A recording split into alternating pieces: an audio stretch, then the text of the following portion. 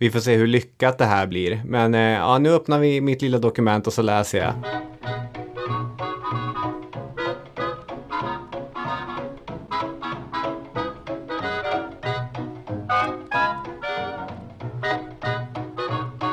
När jag skriver dessa inledande rader är det september 2021.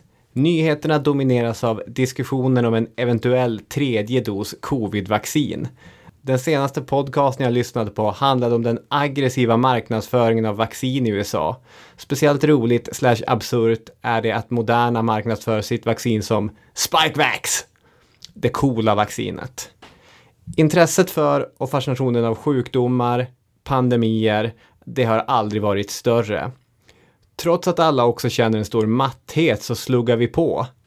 När det här avsnittet kommer att spelas in och sändas någon gång under tidig vår 2022 kommer det då att kännas som en märklig artefakt från en tid som hade dille på pandemier. Jag vet inte. Det här avsnittet handlar nämligen om en pandemi. Den första sådana som vi historiskt kan belägga. Det var en pestpandemi och den rasade i de tumultartade århundradena mellan antikens slut och medeltidens början. Den bysantinske kejsaren Justinianus har fått den tvivelaktiga äran att ge namn åt eländet, den justinianska pesten. I dagens avsnitt dammar vi av digerdöden-tugget men förlägger den till ett Medelhavet i omvälvning. Det är fascinerande, djupt tragiskt och har till detta ett efterspel ibland historiker och arkeologer som är faktiskt minst lika intressant. Jag som känner mig lite lätt febrig heter Robin Olofsson, askgrå i ansiktet med en illa dold hosta. Men är det inte Daniel Hermansson? Podden heter alltjämt Historiepodden. Nu åker vi!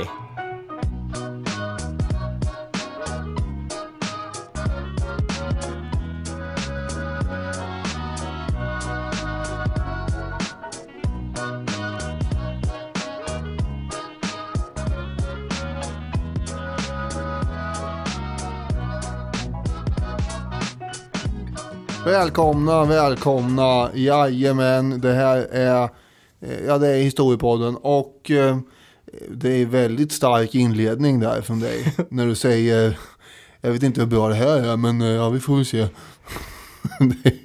Då lägger man inte ribban sjukt högt. Nej, det där fick jag ju lära mig av min svensklärare i gymnasiet att man ska aldrig börja med att be om ursäkt. Men jag såg... Det var precis det jag gjorde. Ja, men när jag läste de första raderna så märkte jag att jag hade nog tänkt mig att det här avsnittet skulle gå ut mycket senare under året.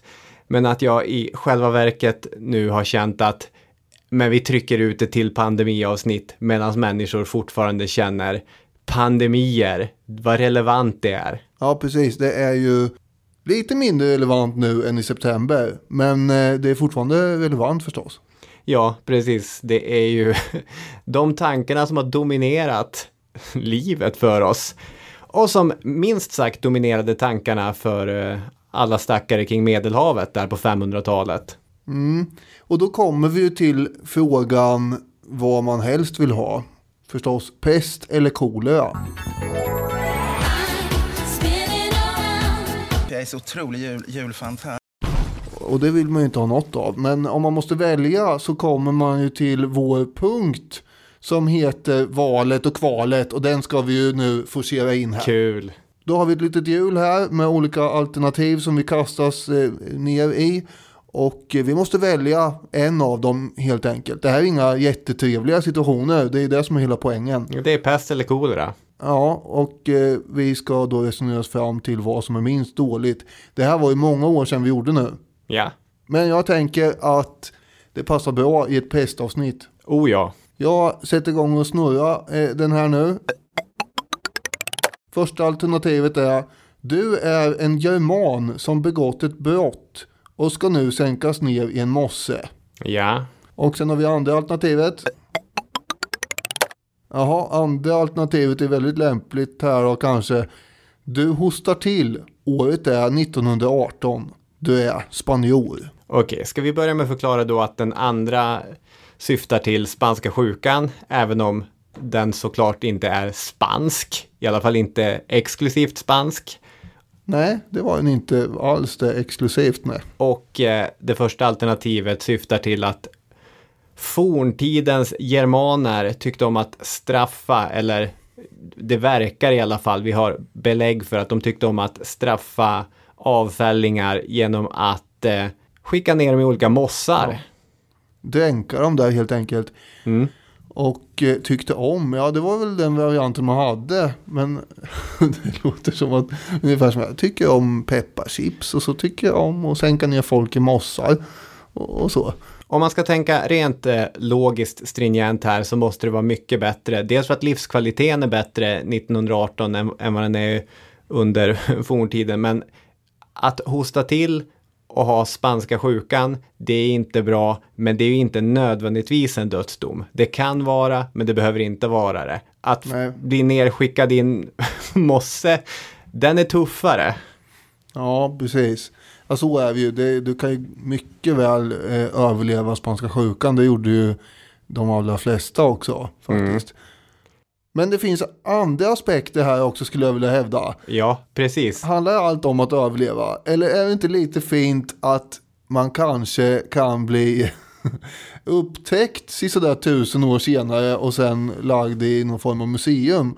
Den risken är ju obefintlig om du får spanska sjukan och stryker med den. Jag menar, du har ju större möjlighet att bli känd om du tar första alternativet. Oh ja. Antingen blir det ytterligare ett streck i en kall, hård statistik över en tragedi, eller så kan du bli ett vackert lik och ställas ut på museer och folk kommer tycka att du har så fint rött hår. Ja, precis. Det här är ju en filosofisk diskussion i mångt och mycket. Men det är så det kan bli här. Och då är frågan, vad väljer vi? Jag väljer ju det tråkiga alternativet på 1900-talet.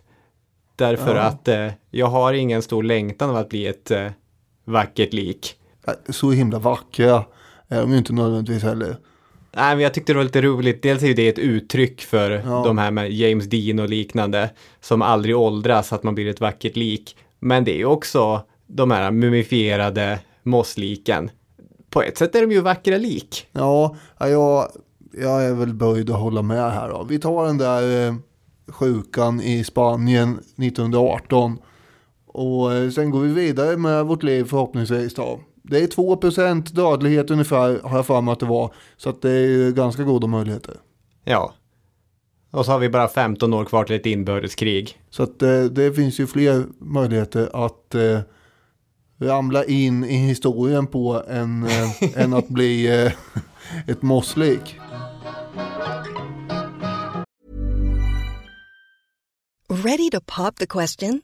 The jewelers at BlueNile.com have got sparkle down to a science with beautiful lab-grown diamonds worthy of your most brilliant moments. Their lab-grown diamonds are independently graded and guaranteed identical to natural diamonds, and they're ready to ship to your door. Go to BlueNile.com and use promo code LISTEN to get $50 off your purchase of $500 or more. That's code LISTEN at BlueNile.com for $50 off. BlueNile.com, code LISTEN. Millions of people have lost weight with personalized plans from Noom. Like Evan, who can't stand salads and still lost 50 pounds. Salads generally for most people are the easy button, right? For me, that wasn't an option. I never really was a salad guy. That's just not who I am. But Noom worked for me. Get your personalized plan today at Noom.com. Real Noom user compensated to provide their story. In 4 weeks, the typical Noom user can expect to lose 1 to 2 pounds per week. Individual results may vary.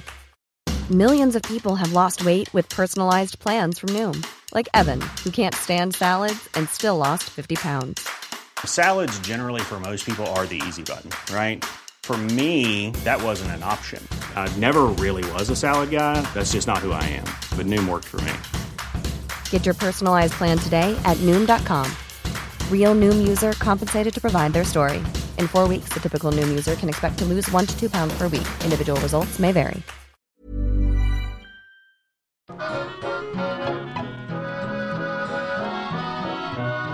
Apropå pesten så har vi gjort tidigare avsnitt om digerdöden på 1300-talet, avsnitt 194 till 95.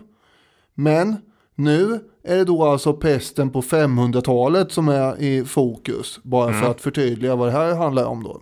Just det.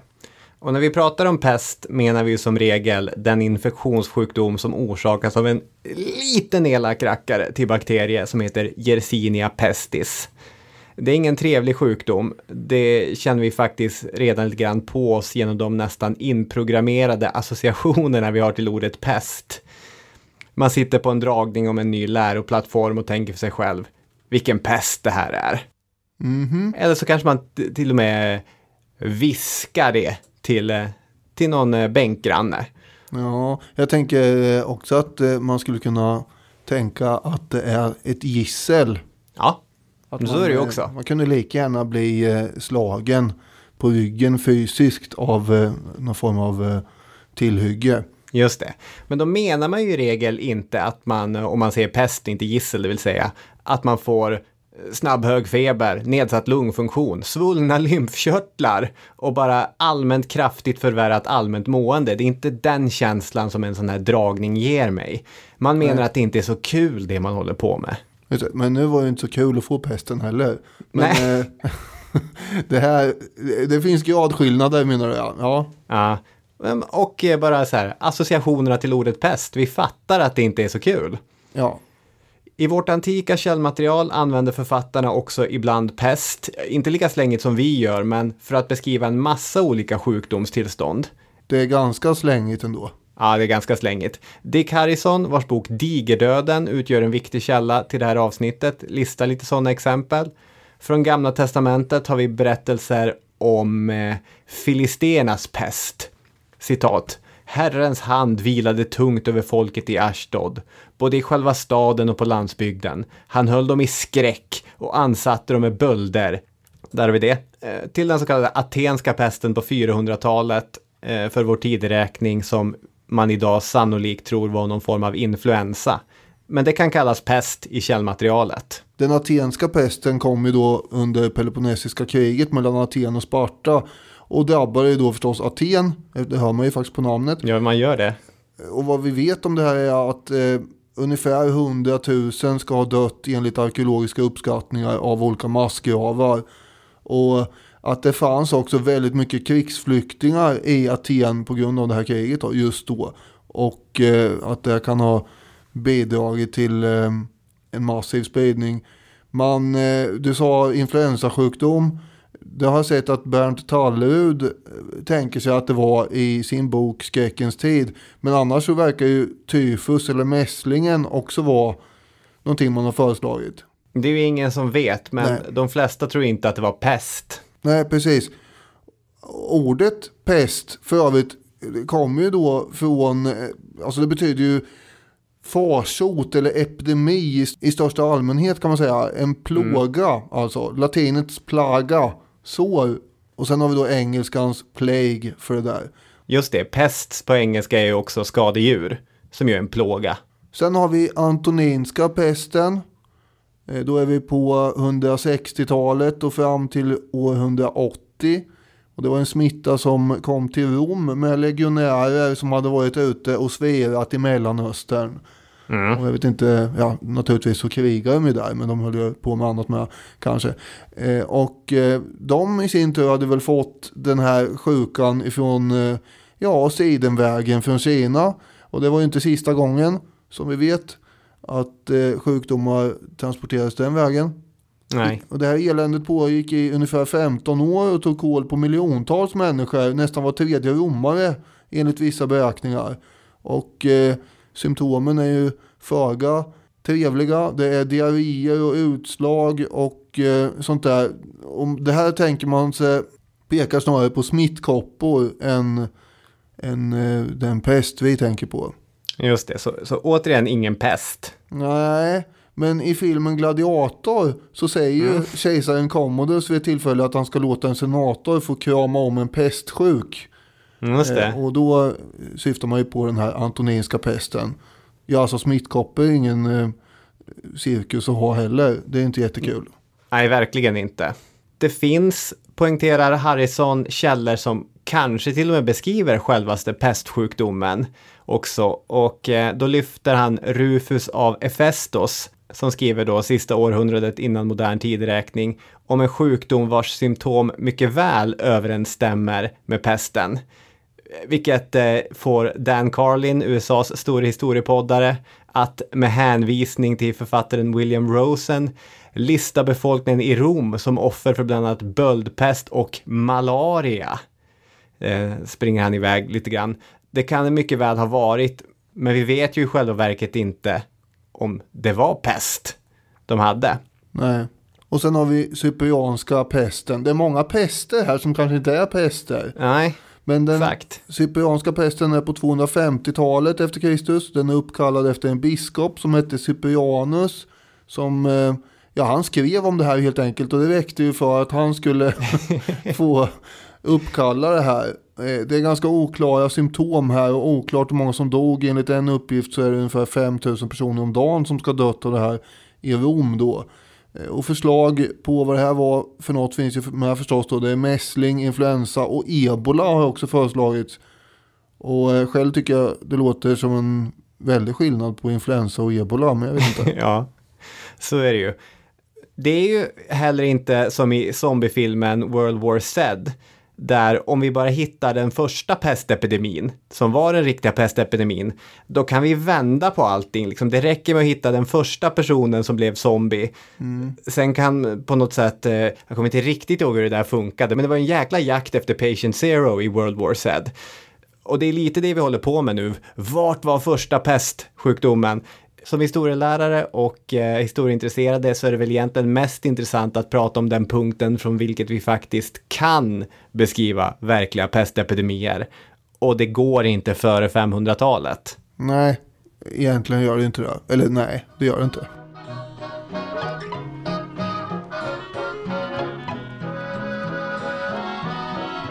Och då kommer vi in i 500-talet. Det kanske inte är den period som alla sitter och tänker på som den mest strålande och skimrande höjdpunkten på den historiska tidslinjen.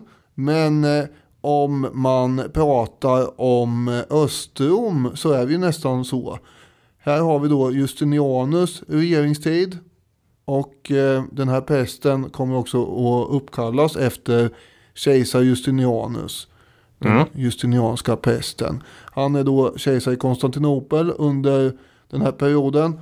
Och den kommer att dyka upp i huvudstaden år 542. Då har Justinianus suttit på tronen i 15 år. Han har ju passerat revy, höll jag på att säga. Men han har ju passerat ett antal gånger i den här podden tidigare. Och säkert blir det fler gånger. Det är ju under hans styre som Östrom, det bysantiska riket, får en ny skjuts kan man säga. Och under hans fältherre Belisarius ledning så återtar man ju då områden i väster, bland annat i Nordafrika, avsnitt 370. Hästkapplöpning gillade han också. Ja, det är avsnitt 175, där pratar vi om det. Nika-upproret. Och han lät ju bygga den här mäktiga kyrkan Hagia Sophia, pratar vi om i redan avsnitt 4 faktiskt. Han gifte sig med en kvinna som heter Theodora. Och det är då en kvinna som tävlar med Marianne Antoinette om att vara mest bespottad i historien, kan man säga. Hon hade då varit skådespelerska, vilket förstås är långt under en kejsares värdighet att gifta sig med. Och hon blev dessutom medregent till kejsaren vartefter. Men sen då, runt år 541, så börjar en sjukdom spridas längs med Medelhavskusten. Och då har vi vår gamla vän, historieskrivaren Procopius. Vår historiska korre, ständigt utsänd med örat mot rälsen för att lyssna efter tidens muller. Ja, där kändes det som att du var beredd att hugga in och förklara vem han var. Ja, jag vet inte. Jag var beredd att den här liksom delen om 500-talet skulle börja med Procopius. Jag har suttit här i startblocken och minsta lilla P-ljud från dig så var jag beredd att hugga. Ja, jag märkte nog nästan det. Ja, men jag tycker ju att det är rimligt att dra en förklaring om vem Justinianus var också här. Och Procopius är ju en korre förstås, men han är kanske inte en ständig korre. Det är mycket honom vi går till när det handlar om 500-talet, men annars är han väl inte jättenärvarande kanske. Nej, men i 500-talet är han, skulle jag säga, dominant. Ja, precis. Och man kan inte ha korrar liksom på samma ställe över hela världen, utan man har ju olika korrar. Och vi har ju olika korrar då, så att säga, i olika sekler. Så är det. Och han är vår 500-talskorre. Ja, exakt. Ja, bra. Och då skriver han så här. Vid denna tid kom det en sjukdom till följd av vilken nästan hela människosläktet utrotades. Den omfamnade hela världen och den ödelade alla människors liv. Trots att dessa människor i hög grad skilde sig åt och den tog varken hänsyn till kön eller ålder. Den utgick från de egyptier som levde i Pelusium. Sen delade den på sig och rörde sig dels mot Alexandria och resten av Egypten. Dels i en andra riktning mot Palestina och Egyptens gränser. Och därifrån spred den sig över hela världen. Den ryckte alltid fram vid tider som var lämpliga för den. Ty den tycktes röra sig enligt ett fast schema och uppehålla sig under en viss specifik period i varje land. Det låter läskigt det här tycker jag. Ja, det är ju läskigt med sånt här. Eftersom man aldrig riktigt vet var det ska ta vägen. Och Konstantinopel hade ju då ungefär 500 000 invånare. Och Prokopius uppger ju att dödssiffrorna är mellan 5 och 10 000 om dagen. Och även om det är saltat så är det ganska höga siffror när man slår ut det över en period. Den här likstanken letar ju till och med inse till palatset där Justinianus och Theodoria satt och försökte ha det mysigt. Så då ville ju de göra något åt det här. Och Justinianus, som åtminstone utåt sett är någon slags kristen fanatiker, han tillät då att man fick göra sig av med liken utan att ge dem en ordentlig begravning.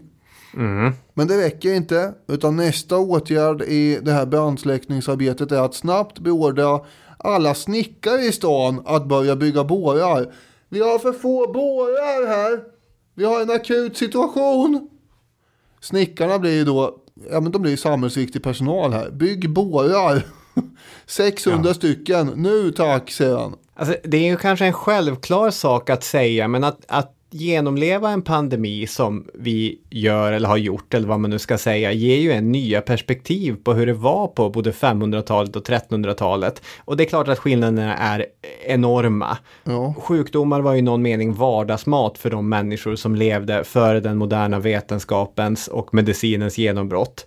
I ett avseende kanske covid-pandemin är ännu större eftersom vi inte är vana att behöva hålla på så här.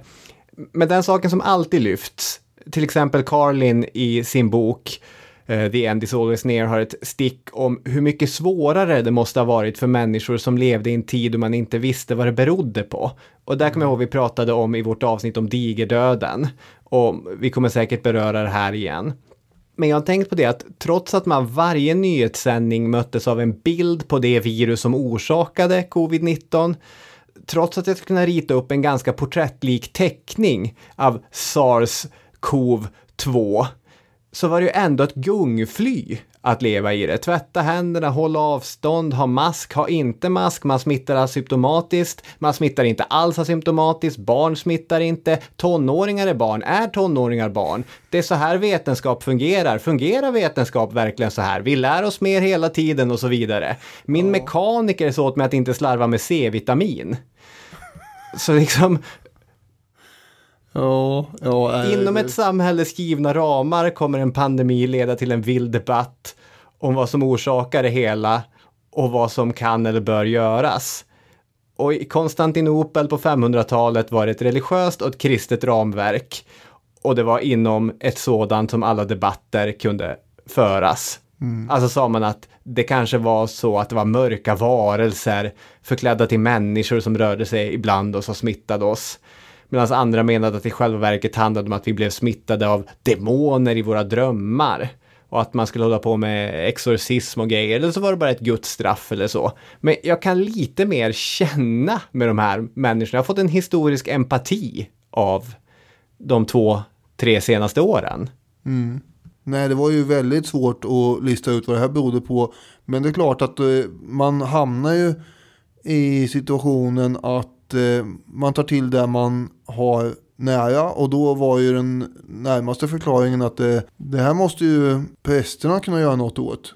Och det här du sa att det var demoner och sådär. Då kallar man in förstås Max von Sydow. The power of Christ compels you! Ja, det är han man kallar in. Eller motsvarande sådana som ska driva ut de här demonerna med hjälp av exorcism heter det. Och det fanns ju andra förklaringar med. Du sa att man tänkte att man kunde få när man drömde. Och det är ju ganska hemskt att man tänker att det är så. För det betyder att då vågar man ju inte somna. Nej. Och det i sig är ju en hemsk tanke att man inte vågar somna för att man kanske blir sjuk och får demoner. Och då blir man ju sjuk av att man inte sover, tänker jag nästan. Vilket oväntat härligt stickspår det blev med gamla klassiska skräckfilmer också. För om det ena är Exorcisten så känns ju det här då som Terror på Elm Street. När du somnar, om Freddy Krueger ger dig pest när du sover, då får du pest i verkligheten också. Please, God. This is God. Ja, just det. Nu har inte jag sett den faktiskt. Men det låter ju inget vidare. Ja, det är en seriemördare som dyker upp i folks drömmar och dör du i drömmen dör du i verkligheten. Johnny Depps debutfilm. Ja, jaha. Lite grann om symptomen måste man väl ta också kanske. Det kunde börja med ganska lätt feber. Du var inne på symptomen i inledningen här också i och för sig. Men sen kommer då de här svarta bölderna att uppstå kanske i ljumskarna eller armhålorna, ibland i skrevet eller bakom öronen. Och de kunde bli väldigt stora, de här bölderna. Det är ju de här beskrivningarna som gör att man är ganska säker på att det är samma slags pest som man senare har stött på. Ja, förutom då att man har väl hållit på med DNA-analyser och sånt också förstås. Så att man vet ju att det här är pesten. Ju. Allt stämmer. Men innan man kunde hålla på med sådana vetenskapliga medicinska undersökningar så hade man fått gå till de historiska källorna. Och redan där kunde man då anta och slå fast att det här var pest. Den sjuke kunde ju också få högre feber och börja yra och få hallucinationer och häftig smärta var ju förstås också vanligt och inte sällan dog ju den smittade till slut av. Och Prokopius som har skrivit allt det här nämner ju också då att somliga utan förvarning helt plötsligt bara kunde börja hosta blod och sen hastigt dö utan att ha fått några bölder. Och det är det här som kallas för blodpest då.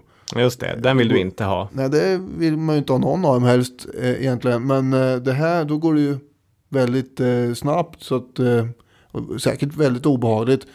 Men tydligen kunde man alltså gå ut på en promenad och verka frisk som en nötkärna och sen plötsligt bara börja hosta och dö. Och därför så blev ju folk väldigt oroliga så att det var ganska vanligt att man började sy in namnen i kläderna. Ungefär som man gör för små barn. Så att när de tappar bort kläderna överallt så ska man hitta dem och veta vem det är på grund av den här namnlappen. Och här är det då att de anhöriga helt enkelt ska veta att nu har den här personen gått och dött. Just det, vilken tanke. När vi ändå håller på med 500-talet så har vi ju en annan kille som, han är ju också korrespondent, men han, eftersom han lever senare så kan han vara, vad ska man säga, korre på lite olika sekler, men inte samma riktiga insyn som Prokopius som faktiskt lever på 500-talet. Är han inte historisk kommentator då? Jo, det kanske man kan säga att han är. Och vi pratar om Edward Gibbon som levde under 1700-talet. Ja. Historisk kommentator. Ja, okej. Ja, det är bättre. Och han skriver så här då. Ett av pestens mest typiska symptom är att den sprids genom smitta. När en frisk person inandas den luft som en infekterad andas ut överförs sjukdomen till den friskes lungor och mage. Medan filosoferna tror och uppfylls av skräck är det egendomligt att existensen av en verklig fara förnekas av människor som är mest känsliga för obefintliga och inbillade faror. Ändå var Prokopius landsmän till följd av vissa bristfälliga och dåligt underbyggda erfarenheter övertygade om att infektionen inte kunde överföras hur nära man än stod sin samtalspartner. Denna övertygelse kan förklara den nit som vänner och läkare visade vid vården av sjuka som omänsklig försiktighet skulle ha dömt till ensamhet och förtvivlan. Inga restriktioner drabbade de fria och livliga förbindelserna mellan de romerska provinserna. Från Persien till Frankrike blandades nationerna och ådrog sig infektionen till följd av krig och folkvandringar. Och den pestsmitta som i åratal kan hålla sig kvar i en bomullsbal kunde till följd av den fria handeln föras vidare till de mest avlägsna trakter. Så småningom började den emellertid uppträda i en lindrigare form. Sjukdomen ömsom tilltog, ömsom avtog, men det var först efter en av olyckor fylld period på 25 år som mänskligheten helt återvann sin hälsa och luften blev lika ren och hälsobringande som den en gång varit. Slutcitat. För det första så är det här inte helt och hållet sant att det är över på 25 år. Nej. Den första vågen håller ju då i sig fram till 549. Ja. Men sen kommer det ytterligare 17 vågor fram till 700-talet, så den håller på i 250 år. Det är många vågor. Men det är som man säger att den blir ju mildare också vart efter, och han menar kanske den, ja, vad ska man säga, första choket av vågor. Men, och ingen lockdown i Konstantinopel. Nej, och det här är ganska intressant, och det han säger är ju då att man tror inte på det här att det smittar mellan människor, och ändå springer man runt och är jätterädd för saker och ting som man inte borde vara rädd för. Men det är lätt att sova. Ja, att sova till exempel. Men det är som sagt lätt för honom då att sitta på 1700-talet, precis som för oss. Ännu lättare för oss på 2000-talet och tycka att det här är konstigt. Han var ju medveten om det här med att det smittar mellan människor, men han visste ju, kan inte gärna ha vetat hur. Nej. Men han är också inne på en ganska intressant sak, det här med att människor struntade i att det smittade mellan människor eftersom man inte trodde på det här, gjorde ju då att man var nära varandra också. Både läkare och familjemedlemmar. Man höll ju ihop, och det hade inte varit så hade då människor fått dö i ensamhet. Och det är det han kallar för omänsklig försiktighet. Som skulle ha dömt dem till ensamhet och förtvivlan. Och det värsta är att om man jämför med vår nutid så är vi ju väldigt många som har fått åtminstone dö i ensamhet på sjukhus och så. Nej, absolut. Det var ju flera saker i den där farbrorn från 1700-talets citat som totalt... det går ju inte att inte läsa det genom den upplevelsen man har haft. Nej, det gör det ju inte.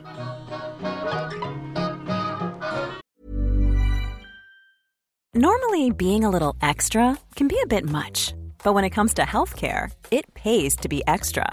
And United Healthcare makes it easy with Health Protector Guard fixed indemnity insurance plans. Underwritten by Golden Rule Insurance Company, they supplement your primary plan, helping you manage out-of-pocket costs without the usual requirements and restrictions like deductibles and enrollment periods. So when it comes to covering your medical bills, you can feel good about being a little extra. Visit uh1.com to find the Health Protector Guard plan for you. I'm Sandra, and I'm just the professional your small business was looking for. But you didn't hire me because you didn't use LinkedIn Jobs. LinkedIn has professionals you can't find anywhere else, including those who aren't actively looking for a new job, but might be open to the perfect role, like me. In a given month, over 70% of LinkedIn users don't visit other leading job sites. So if you're not looking on LinkedIn, you'll miss out on great candidates, like Sandra. Start hiring professionals like a professional. Post your free job on linkedin.com/people today. Hey there, it's Michelle Norris. I'm host of a podcast called Your Mama's Kitchen. When I travel, I'm usually looking for a way to find a taste of home when I'm not at home. And one of the things I love to do when I am at home is entertain. And Airbnb allows me to do that. When I was in California recently, I rented a house that had a great kitchen. And when we were sitting around the table, we were all thinking, we're in someone else's house. Someone could be in all of our homes as well. If you have a home, but you're not always at home, you have an Airbnb. Your home might be worth more than you think. Find out how much at airbnb.com/host.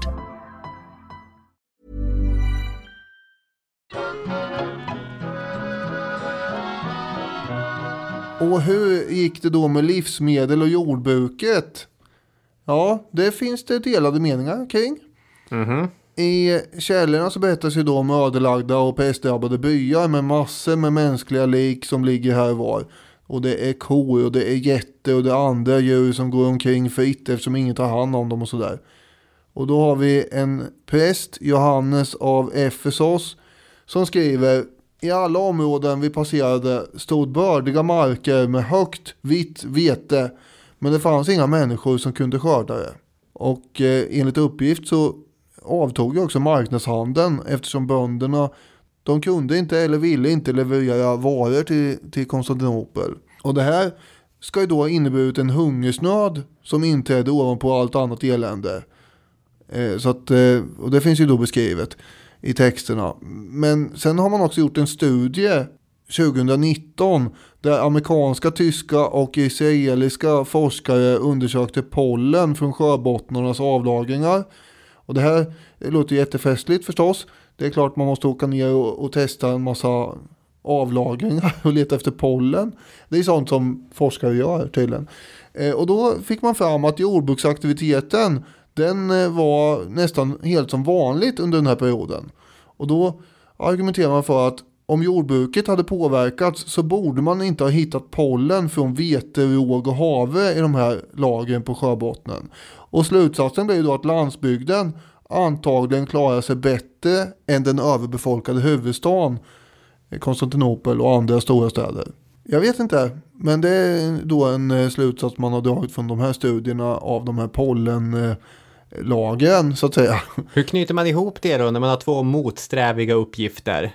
Vad går vi på? Vi får se här. Jag har ju fler uppgifter att leverera. Tänkte jag. Om man har en gård vars ägare dör så tar sig markerna över av grannen, tänkte man säga. Och då fortsätter man ju bara odla helt enkelt. Men det blir ju som att det är modern forskning som står mot gamla, hedliga, men kanske lite anekdotiska historiska källor. Ja, Prokopius till exempel. Just det, ja. På något sätt kan man ju då tänka sig att båda varianterna stämmer. Att det under en tid rådde brist på mat under den här epidemin är ju troligt. Enligt en uppgift så kunde man också byta ett bröd mot en hel ko i stan Antiochia.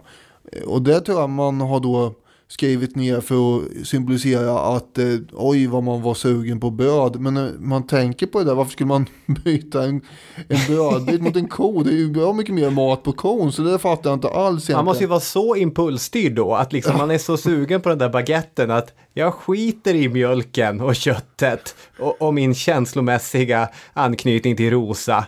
Jag ska ha den där frallan. Ja, jag vet inte riktigt. Det där ska man nog inte riktigt tro på. Det är väl någon form av försök att argumentera för att folk vill ha bröd. Men det går ju att äta annat än bröd som sagt. Ja. Men vi har också aspekten att priserna på allt steg. Dödgrävarna, de grävde ju inte guld direkt, men nästan. De kunde ju då öka sina intäkter rejält när överklassen ville få alla sina döda slavar bortburna och nedgrävda.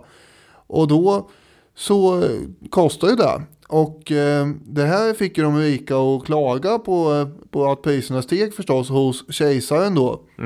Och precis som under digerdöden på 1300-talet så leder ju folkminskningen till brist på arbetskraft och därmed då generellt högre löner. Och att priser och löner stiger, ja vad är det? Jo, det är ju inflation. Så då fick vi ju det på halsen då ovanpå det här med pest och eventuellt hungersnöd och allt vad det kan vara. Just det. Och kejsaren försökte då förbjuda höjda priser. Men samtidigt så drabbas han då av sjunkande skatteintäkter när handeln minskar. Och lösningen på det här blev från hans håll att devalvera myntvärdet så att mynten innehöll mindre guld, silver och koppar. Och det här har man då också konstaterat genom arkeologiska fynd att så var det. Det här, det är ju inte en mirakelkur om man vill få stopp på inflationen kan man ju konstatera. Så det bara spädde på det ännu mer. Och sen har vi då också ett annat sätt att spä på eländet och det är att han försöker höja skatterna också. Så av alla rattar och reglage som finns på en finanspolitisk instrumentpanel så drog han i allting åt exakt rätt håll för att skapa maximalt missnöje med honom själv kan man säga. Ja. Och mest de hade inte skilt penningpolitiken från finanspolitiken. Nej, det hade man nog inte gjort med. Och mest impopulär var han kanske också för att han tvingade folk att betala sina döda grannars skatt också. Ja, det är ju inte populism, det kan man inte påstå. Men det var inte jättemånga val han behövde vinna heller. Och det här är alltså ett avsnitt om den kejsare som vi kopplar till Östroms höjdpunkt. Ja, just det. Men det var ju bra innan den här förjolade pesten kom, kan man säga. Just det, ja. Till slut så smittas ju dock också kejsaren själv av pesten år 542. Och då tog då kejsarinnan Theodora över rådet och hon satte igång att bygga sjukhus och sådär åt hemlösa.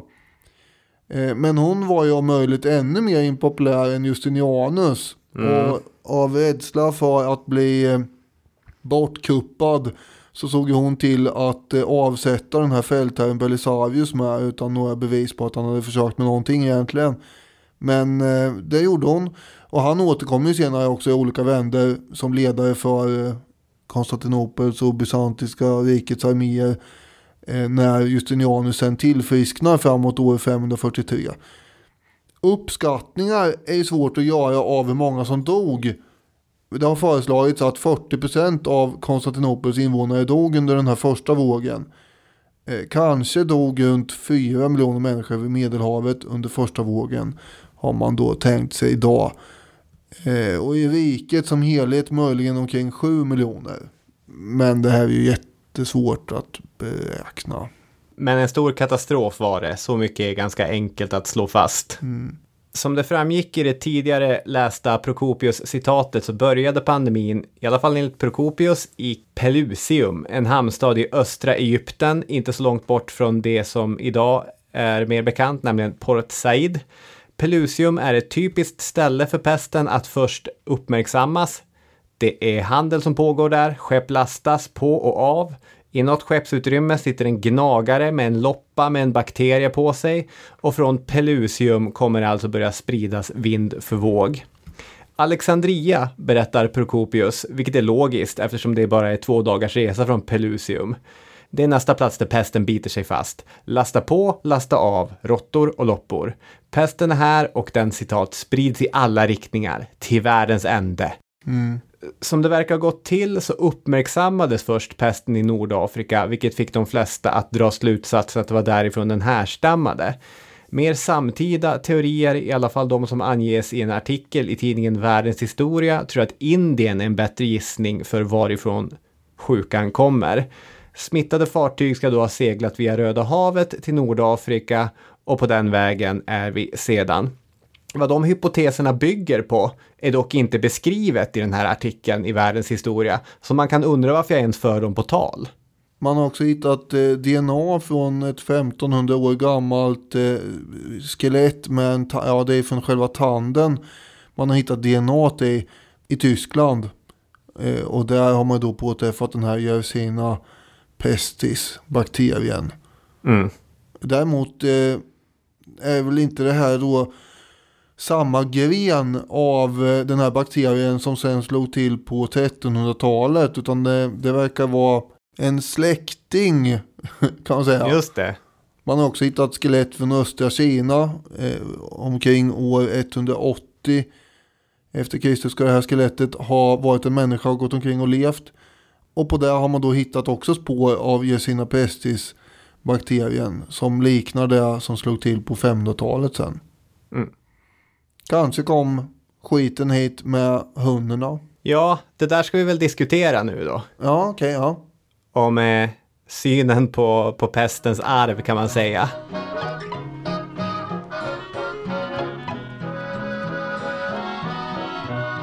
Det finns såklart någonting intressant i den här första gången som-tänket. Pesten, inte minst den våg vi känner från 1300-talet, det är en av de värsta prövningarna som mänskligheten kollektivt har utsatts för. Att återvända till den första vågen som vi känner från detta, det är intressant såklart, det är ju helt självklart. Men min favoritdel av den här episoden handlar om den justinianska pestens arv. För man är nämligen inte alls överens, historiker och forskare, om hur omfattande pesten var och vilka långsiktiga följder som den i själva verket fick. Dick Harrison skriver mycket och intressant om detta. Men innan vi fortsätter tänkte jag ta ett kort stick som jag kallar Historisk tidskrift och Dick Harrison. Det är inte jätteklatschigt, jag tror inte att SVT kommer vilja köpa den här programpunkten. Är det någon som skulle köpa det så kanske det är SVT som inte liksom har nödvändigheten att vara jätteklatschig och säljande med braskande rubriker. Men det skulle få svårt att sälja in till någon...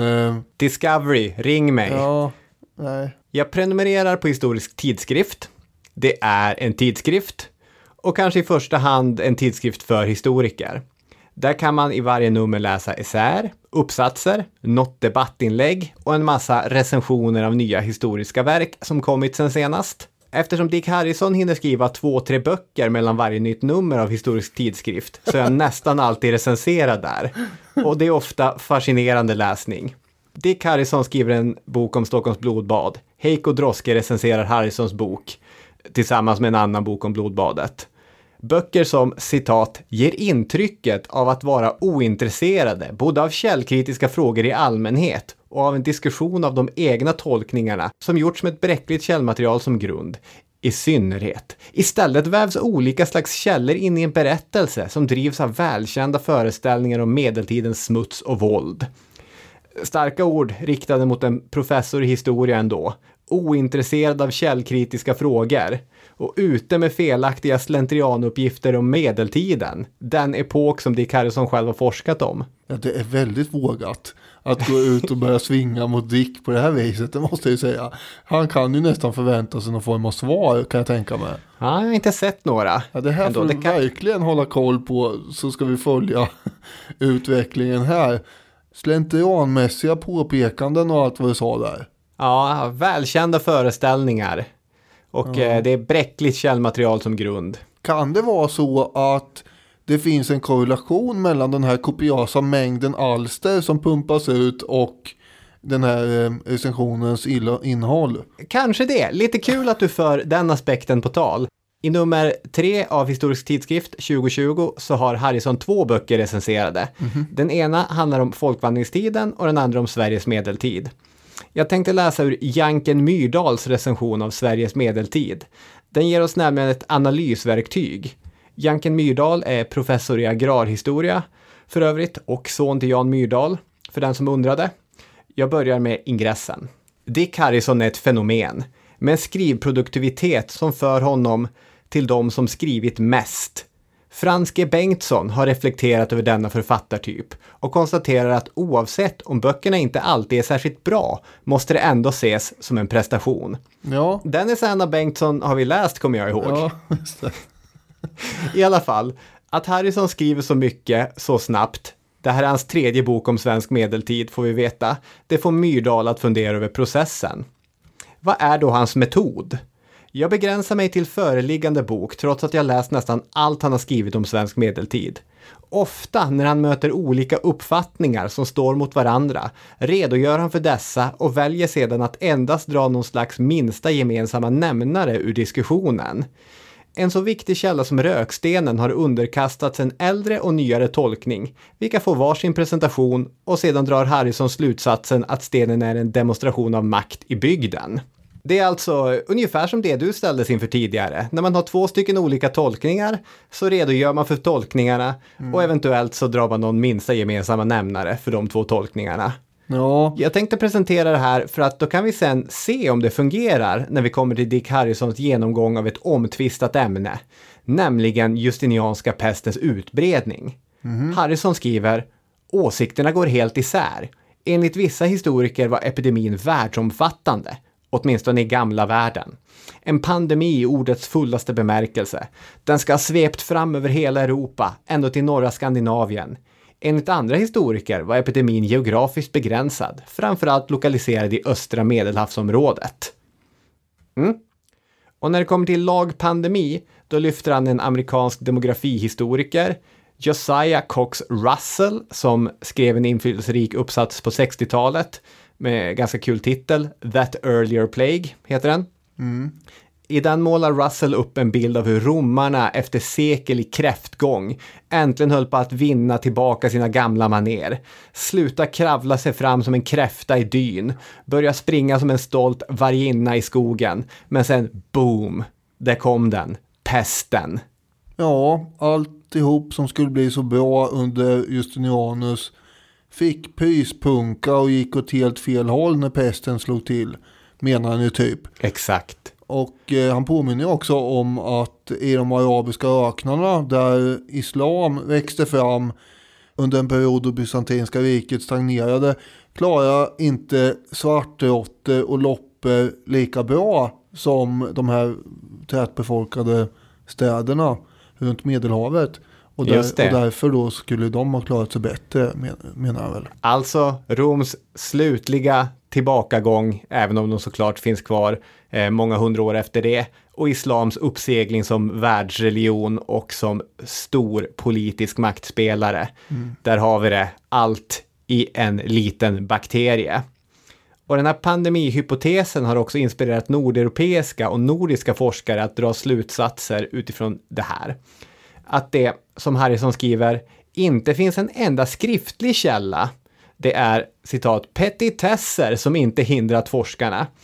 Och här kan man ana att Harrison inte gillar det här spåret. Bo Gräslund, som jag annars mest kopplar till hans skrifter om Fimbulvintern, han skrev på 1970-talet att ett kulturbrott på Gotland kan ha berott på den justinianska pesten. Just det. Och det hävdar han ju då med bestämdhet, känns det som. Men samma Gräslund har ju då som sagt i nyare tid framfört förklaringen att avfolkningen och nedgången i all tänkbar kulturell verksamhet under 500-talet berodde på den här Fimbulvintern istället. Och Fimbulvintern är ju då den nordiska mytologins term på en förfärlig vinter som föregår Ragnarök och undergången. Och då menar väl inte Gräslund att det var det som hände, utan att det bara var väldigt kallt. Och det här handlar ju om ett par enorma vulkanutbrott på andra sidan jorden som år 536 och 540 bryter loss. Och det skapar då en vulkanisk vinter och en klimatologisk katastrof som påverkar skördarna, som kan ha lett till både svält och hemska inbördeskrig och allt möjligt. Det här pratar vi om i avsnitt 247 ju. Just det. Och det kastar vi också fram ur arkivet för inte så länge sedan förresten. Det är alltså svårt att förklara det östromerska rikets nedgång med den justinianska pesten bara.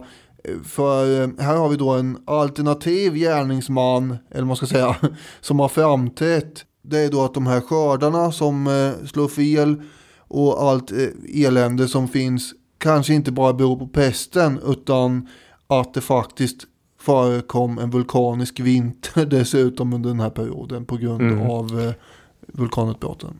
Också beskriven av vår 500-talskorre Prokopius. Ja, precis. Även om man inte visste att det var det. Nej. Vilka är motståndarna till pandemihypotesen då? Jo, de finner vi bland franska forskare. Joël Noël Bérabin, kanske?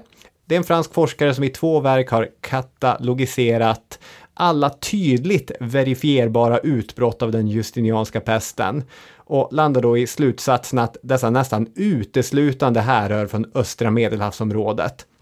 De undantagen vi kan styrka är samtliga sådana som ligger efter kända handelsrutter. Det var alltså en sjuka som spreds med sjöfart och med handel. Harrison skriver, den justinianska pesten var definitivt en katastrof för östra Medelhavets kustregioner och för de landskap som låg vid internationella handelsleder.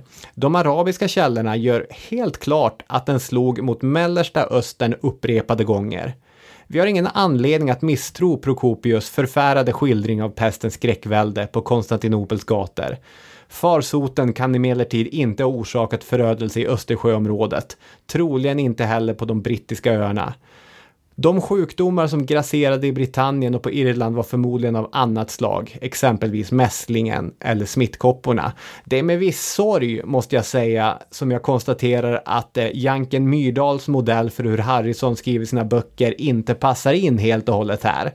Det är riktigt att han redogör för båda dessa motstridiga åsikter, men han landar inte sen i en minsta gemensamma nämnare, utan här tar ju Harrison tydligt ställning för inte pandemilägret, och det gör man ju själv också. Ja, men det här beror ju på att det inte, precis som han säger, finns ju inga historiska källor för det här. Så det är ju som vanligt, får man väl ändå erkänna, hamnar han ju tämligen rätt ändå. Jag är ofta team Harrison, jag följer ju honom så att säga i hans nyhetsbrev och allt vad han skickar ut varje tisdag. Så man kan säga mycket om honom, men fel har han ju sällan. Men du är inte som min universitetslärare i litteraturhistoria som visste Ivar Lo-Johanssons förmiddagspromenad. Du brukade gå och sätta sig på en bänk bara för att titta på Ivar Lo när han promenerade. Utan det är inte den relationen du har till Dick Harrison. Nej, det är det inte. Okay. Det hade ju varit lite konstigt, känner jag väl ändå. Ja, det kan man tycka. Vad han är kritisk mot är ju då att den här Russell som du nämnde innan använder ju helt enkelt pestepidemin på 1300-talet som någon slags mall för hur det borde ha sett ut på 500-talet. Alltså ungefär som ett smörpapper lägger han 1300-talets pest på 500-talet och då borde det ha spridits också upp till Norden. Just det. Men det har vi ju då inga belägg för egentligen. Och Gräslund som på 70-talet tyckte att det verkar vara rimligt. Han tycker väl inte det senare då, vad jag förstår. Nej. Vad beror det då på, frågar jag mig, att så många historiker och arkeologer så gärna har varit öppna för att pesten på 500- och 600-talet ödelade allting, hypotesen, eller vad man ska kalla det. Varför har man velat tro på det här? Jo, det handlar enligt Dick Harrison om civilisationskritik. För i skarven mellan den i vårt allmänna historiemedvetande upplysta och härliga antiken och den, i alla fall tidigare, så utskällda mörka medeltiden, där passar pesten perfekt in. Den passar in på den här tillbakagången som kulturen ju faktiskt gjorde, även om den också har överdrivits ibland genom historien. Men om, resonerar Harrison, detta kan sägas ha skett samtidigt som en kraftig tillbakagång i befolkningen, så behöver vi varken skylla på de germaner som i någon mån får stå som förfäder till många människor i just Nordeuropa. Vi behöver inte skylla tillbakagången på dem, men vi behöver heller inte skylla tillbakagången på greker och romare som i själva verket inte hade gjort ett superbra värv när det kom till att bevara den högstående kulturen. Det var inte deras fel. Det handlade inte om något som de eller något som germanerna gjorde. Det var ju pesten. Mm. Det är någon sorts du slipper gå i fängelse i monopolkort här. Att man behöver inte beskylla människor som man har sett tillbaka på med viss kärlek. Utan man kan bara säga att det var den där förbannade pesten. Men sen är det också så att han beskriver ju de här uppgångarna och nedgångarna på ett ganska intressant sätt. Antiken och högmedeltiden, där får man intrycket att samhället är på en magnifik civilisatorisk topp på något sätt i alla avseenden. Och då är det inte Harrison som nödvändigtvis säger det alltid, utan det är ju det allmänna historiemedvetandet. Ja, precis. Det är stora litterära verk under antiken och det byggs bad och det är vattenledningar och allt möjligt. Och sen har vi då också högmedeltiden, skriver han, där det byggdes katedraler och sådär. Och han skriver: ädla korsfarare hade stridit mot saracener i heliga landet.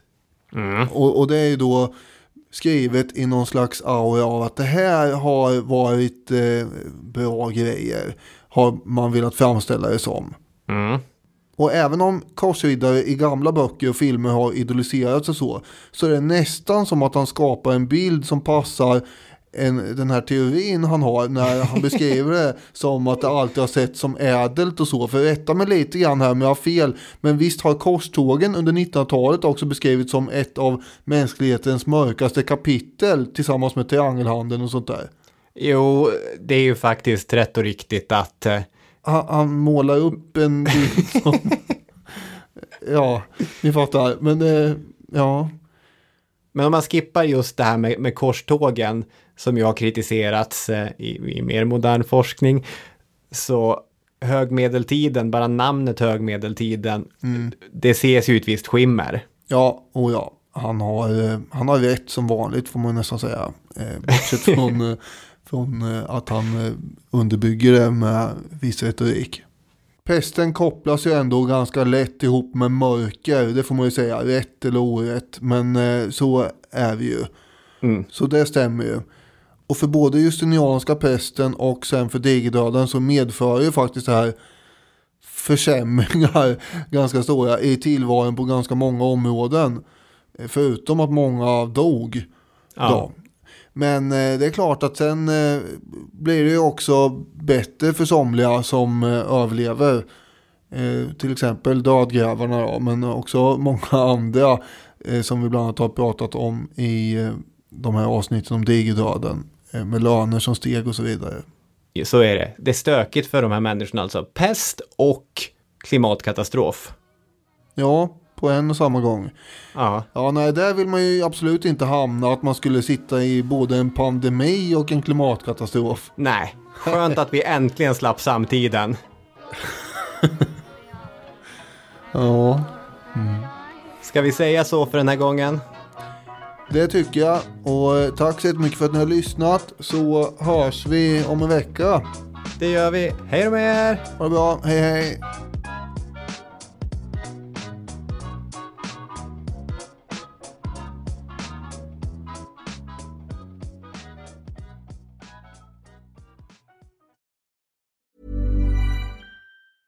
Small details are big surfaces. Tight corners are odd shapes. Flat, rounded, textured, or tall. Whatever your next project, there's a spray paint pattern that's just right. Because Rust-Oleum's new Custom Spray 5-in-1 gives you control with 5 different spray patterns. So you can tackle nooks, crannies, edges, and curves without worrying about drips, runs, uneven coverage, or anything else. Custom Spray 5-in-1. Only from Rust-Oleum.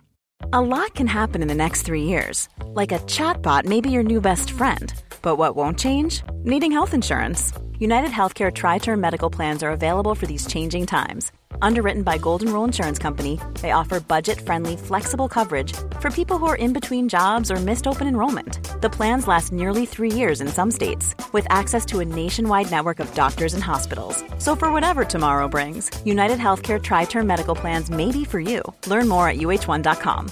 Hi, I'm Daniel, founder of Pretty Litter. Cats and cat owners deserve better than any old-fashioned litter. That's why I teamed up with scientists and veterinarians to create Pretty Litter. Its innovative crystal formula has superior odor control and weighs up to 80% less than clay litter. Pretty Litter even monitors health by changing colors to help detect early signs of potential illness. It's the world's smartest kitty litter. Go to prettylitter.com and use code ACAST for 20% off your first order and a free cat toy. Terms and conditions apply. See site for details.